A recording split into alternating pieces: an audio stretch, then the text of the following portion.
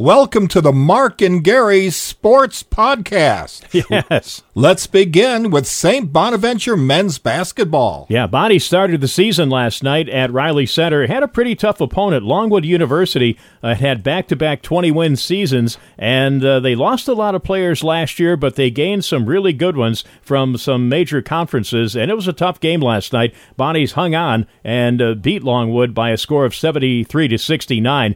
The Bonnies have a couple of newcomers themselves. One of them, Charles Pride, led the way with 21 points and 7 rebounds. So the Bonnies 1-0 on the season, and they will host Canisius at Riley Center Saturday afternoon. Big upset in the top 25 also, as James Madison University beat number 4 Michigan State in overtime. First win over a top 25 team for JMU in 31 years. Wow. What about the women's? How are they doing? Well, they're going to be getting their regular season started tomorrow night. They've got a game against a tough Niagara squad. I talked with Jim Crowley, the Bonaventure women's coach, last night, and he said he thinks his team is ready to compete, but Niagara has a very nice team, so we'll see how they do on the road tomorrow night. I want to talk about hockey right now. Now, the Buffalo Sabres, they're having a better start this year than last year. How do you think they're going to do tonight? Well, it's a tough game tonight. They're on the road. They're always tough on the road, but Carolina is one of the teams a lot of experts have predicted to be a Stanley Cup finalist when the playoffs come around. So Carolina, they're kind of not off to a super start. They're only 6-4.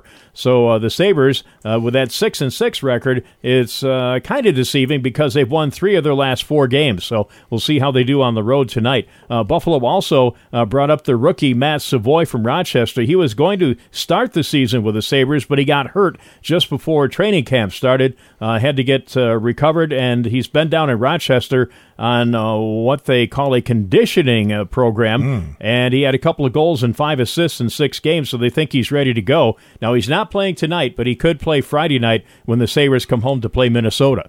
Well, it's time now to talk about college football in the rankings. That's right. Of course, we had the AP poll come out Monday night or Sunday night, and it's Georgia on top of the AP poll like they have been most of the year. Ohio State, though, had the top spot when the Playoff Rankings Committee released their first set of rankings last week. Don't expect much change because the top 10 in the AP poll all won their games last week, so I imagine that everything's going to stay pretty close to what last week's rankings look like, and some big games coming up over the next couple of weeks that could mess that up a little bit. Well, we're going to find out during these podcasts, and I'm a Penn State fan. Yes. All right, and they're ranked at what number now? I think they're number 9. Number 9. Yeah, okay, yeah. Well, we'll talk about that game coming up this weekend in a future podcast. But let's wrap things up right now with last night's Monday Night Football game. Yeah, not much of one. The New York Jets have some problems on offense, and it showed last night. The L.A. Chargers beat the Jets 27-6. Now, the Chargers didn't do much offensively either. They had a long punt return for one of their touchdowns. Their defense set up some short fields for them, but the Jets are just horrible on offense, just a pair of field goals.